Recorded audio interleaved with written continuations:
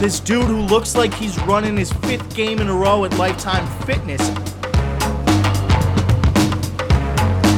Frankly, I have absolutely no idea who Grand Canyon's best player is, nor am I going to look it up.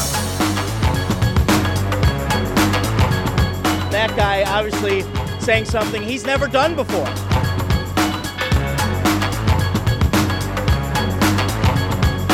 I got no idea what I'm doing right now. Oh yes, a tradition unlike any other. Mike returns from Florida with far fewer golf balls than when he arrived. What's happening, everybody? Open mic, Masters edition, and Final Four recap edition. The greatest kind of like 2-week stretch in sports. I really firmly believe that these 2 weeks, when you get the culmination of the NCAA tournaments and then the Masters right after, that is as good as it gets. You know what wasn't as good as it gets was one shining moment.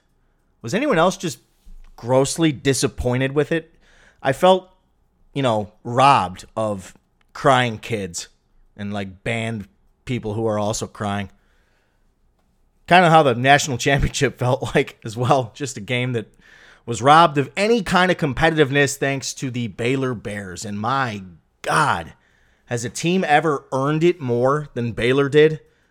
Throughout this tournament, just taking everybody's shot and punching right back. And, the national title game, we'll get to that in a second. First, they just dominate Houston. They make people who hate Houston feel bad for how Houston was looking. I won't name any names in that regard, but then we get maybe the best NCAA tournament game that I've ever seen. All things considered, the stakes, the shot, Gonzaga, UCLA. It was UCLA, not supposed to be there. I saw the video of Bill Walton after the game, and if Bill Walton is not upset at what was going on with UCLA at the end of that game, then no one should be upset with what UCLA did, because how could you? What an effort, what a shot. I was watching it in Florida with my dad fell asleep, actually, in the second half of that game, believe it or not. Probably the only human on earth who could pull that off. So I'm watching it with my wife, my best friend, and my mom, and it's whatever time it was, because God knows the tip was late and the game was long and overtime and yada, yada, yada. We all four jumped up and screamed right away. And I if you had a different reaction, please tell me what it was, because I don't know if there is another reaction for Jalen Suggs' heroics. First and foremost, Juzang lays it up with 3 seconds, so you're thinking, all right, double OT. Not like you had any betting interest in Gonzaga and you're angry. And then Suggs comes down and does that. I mean, what a way to go. I saw something on Twitter, and I used that. That should be in the intro. I saw something on Twitter. I say that a lot. About, the decisions that high school kids faced in terms of going to the G League and going to the, NCAA. And I think Suggs showed what can happen when you do go the college route. Now, granted, not every freshman is going to get the opportunity to play in the Final Four. Most of them are not going to get the opportunity to play in the Final Four, but the great ones that go to the great programs, or the great ones that go to the, the upper echelon programs and elevate them to another level, because, Gonzaga is an upper echelon program that's never won anything other than a bunch of conference titles, which deserves to be lauded, and a bunch of regionals. Not even a bunch of regionals. A couple of regionals. They've won a lot of first and second round NCAA tournament games, and other than that, they haven't won very much. And obviously, they were so much more than Suggs. Timmy was great. Kispert was pretty good. I'm going to mispronounce. I kept wanting to call him Jay Ajayi, but Ayayi was dynamite in the Final Four. So I think Suggs showed what can happen when a kid comes in and wants to be in college and wants to win, as opposed to just, my goal is to get to the NBA. And I think that I don't know if he's announced already. Maybe he has and I missed it. Like I said, losing lots of golf balls last couple of days. But he's probably going pro. And he is going to be a lottery pick. And he's going to be a really good NBA player. just like some of the guys from the G League are. But some of the guys from the G League do not now get to be in the same sentence as Christian Laettner. And for that, I think Jalen Suggs is probably pretty happy that he went to Gonzaga. But we're spending far too much time talking about Jalen Suggs because it's about Baylor. And it's about what it seems like every NCAA tournament seems to find its way back to how good is your guard play. And Scott Drew's backcourt, I mean, they're playing 3-4 guards. Maceo Teague in the national semis, did he do anything? Nothing. And, they blow Houston out because Mitchell and Butler are the best players on the floor when they're on the floor, no matter who else is on the floor. I said watching Mitchell, I'm trying to come up with a pro comparison for him. And, you see 45 in Mitchell and you see Donovan Mitchell, and I respect that. It's hard to just not make the correlation, seeing as they have the same last name and the same number. But he's obviously much more of a true point guard than that. And I thought his national semifinal game with all the assists was he looked like Chris Paul to me. We never got to see Chris Paul in the Final Four or anything like that. He was only at Wake for a minute and a half, actually maybe 2 minutes. But I think Mitchell's going to be a big time NBA player. I think that again. You talk about doing it the right way, provided that, in 5 years we don't read about a bunch of backroom deals that no one knew about at the time. But Scott Drew taking over a program, building it in his image, and now winning the national championship and elevating Baylor to a status that it has never known and making it now a place where I can't see him. Scott Drew might never leave Baylor ever. Why would he now? Now that he knows he can win a national championship, now when you're listening to this, he's probably already gone to the NBA or something. Who knows?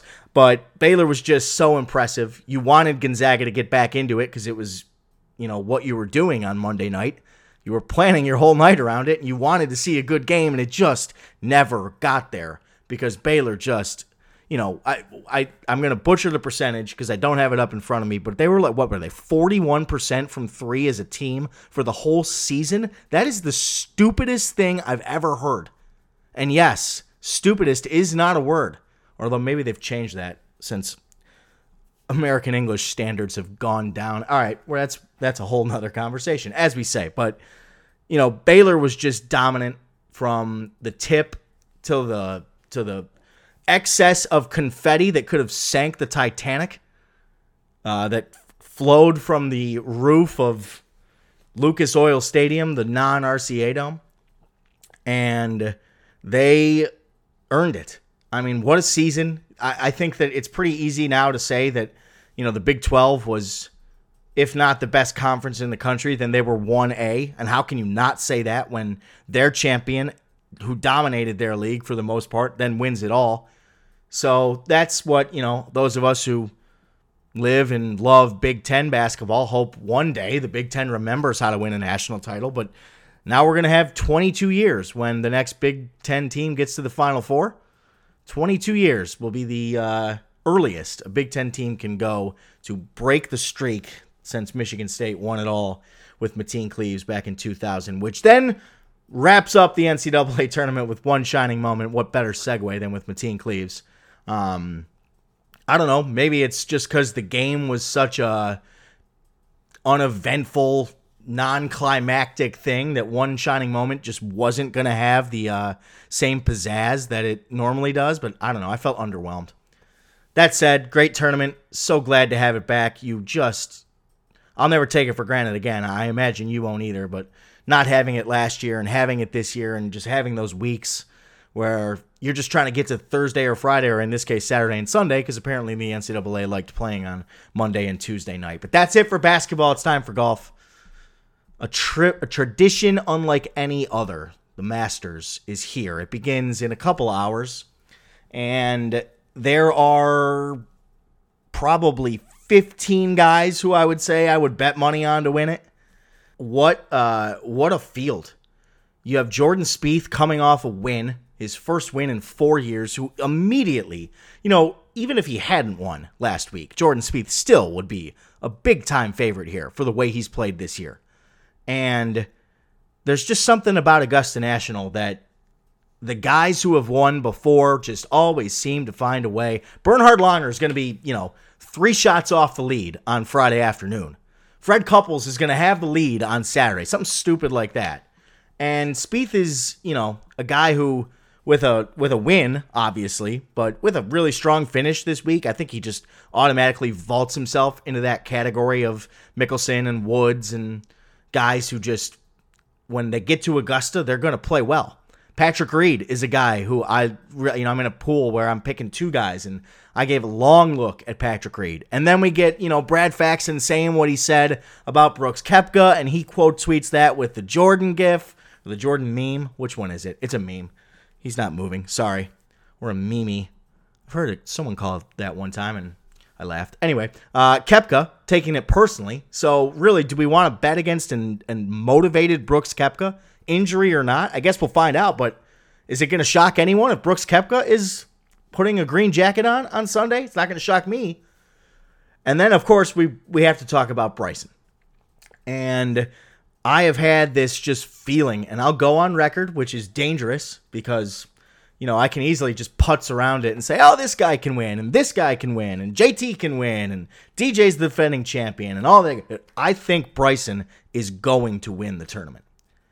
And I think that strongly because I feel like the narrative around him, with good reason right now, is his want and desire to overpower the golf course and the traditionalists and those who really watch the Masters and really love the Masters say that, well, that doesn't matter. You can win the Masters without driving at 350 yards.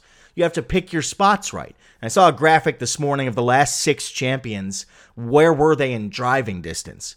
And 3 of them were in the top 10, and 3 of them were tied 42nd. I think Spieth was tied 42nd or 44th or something. Tiger was tied 44th. Danny Willett. Reed was, of course, a big-time driver of the ball. DJ, a big-time driver of the ball. And Bryson, of course, the biggest driver of the ball. So when we're talking about the lines he's going to take on the 13th tee and trying to play it in the 14th fairway to give him a better angle. And, I laugh at it sometimes too. I'm going to try and drive the green on, this hole and that hole. And 9, I can cut it over the trees. Do you know how high you have to hit the ball right away to cut the left trees on number 9? Anyway, his distance is not what gives me confidence that Bryson is going to win. It certainly doesn't hurt the confidence because obviously he's hits it farther than anybody. That is a statistical fact. So when he can walk out there and play a pitching wedge when the rest of the field is playing 7-iron, yes, that's an advantage for him. But Bryson DeChambeau does not get nearly enough credit for his short game. And it is so damn good. And no one talks about it. Because why would you? Because, mad scientist and coefficient of restitution and everything else and all the work he does to swing as hard as he possibly can and break every physical rule possible. And that's physics, not like an actual rule. I think back to Winged Foot and I think about Matthew Wolff on Sunday and maybe trying to make a little run. And the doors, when they were open, they were slammed shut by DeChambeau. He made so many good chips and so many good putts. And he's won this year. He obviously is going to have as much, if not more, confidence than anyone in the field.